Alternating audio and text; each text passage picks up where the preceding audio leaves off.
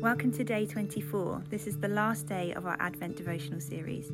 Today we will be recapping everything we've seen in John chapter 1. Well, can you believe it? It is Christmas Day tomorrow. And that does mean that we've come to the end of our Advent devotional series where we've been going through this incredible first chapter of John. And we begun, didn't we, seeing that John introduces us to someone who's called the Word. And John says the Word was with God and the Word was God. John says that the Word, he created all things, and that in the Word was light and life.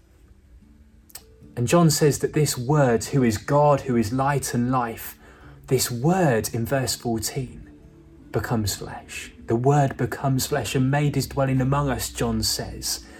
God literally steps into his creation, and John reveals to us the identity of this Word. It is Jesus Christ. Jesus is the Word become flesh.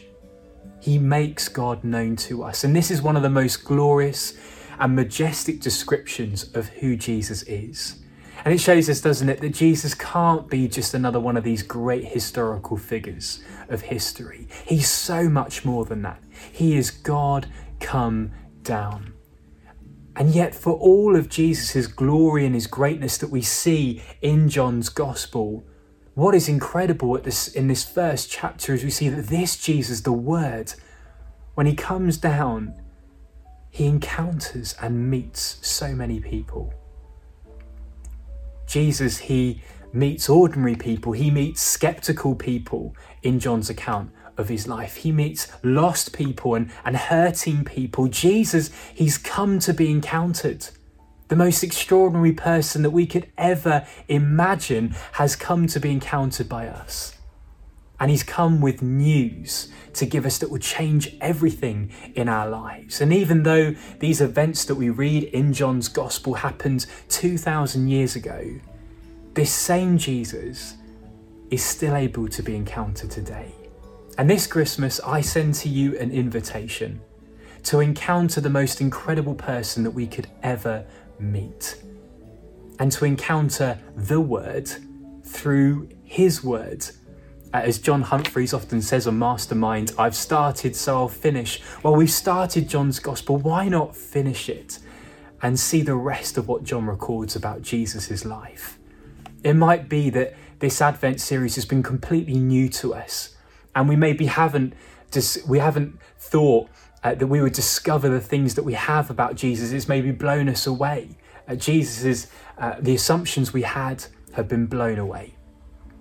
But I'd really encourage you to keep on discovering more about this life-changing news, about this life-changing person of Jesus.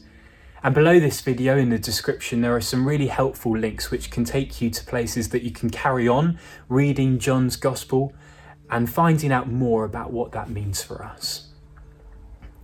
But it might be this Christmas that, well, we've been a Christian for ages. We've been following Jesus for ages. In fact, it might be that we can't think of a time when we haven't followed Jesus. But I wonder, even still, this Christmas, why not carry on through John's Gospel? And just like all of these people that we've seen in John chapter 1 that encountered and met the real Jesus, to pray that we would do exactly the same. That as we read through, that we would genuinely meet this Jesus, and we would rediscover this greatest news about the greatest person we could ever hear about.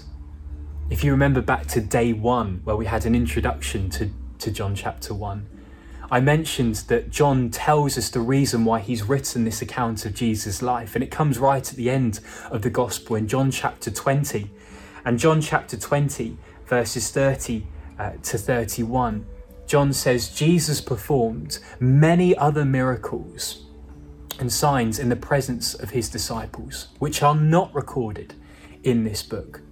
But these are written that you may believe that Jesus is the Messiah, the Son of God, and that by believing you may have life in his name.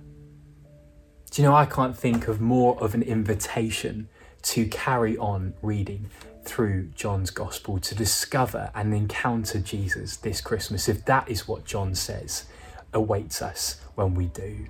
And so I'd like to thank you so much for joining us for this Advent series. It's been great to have you journeying with us.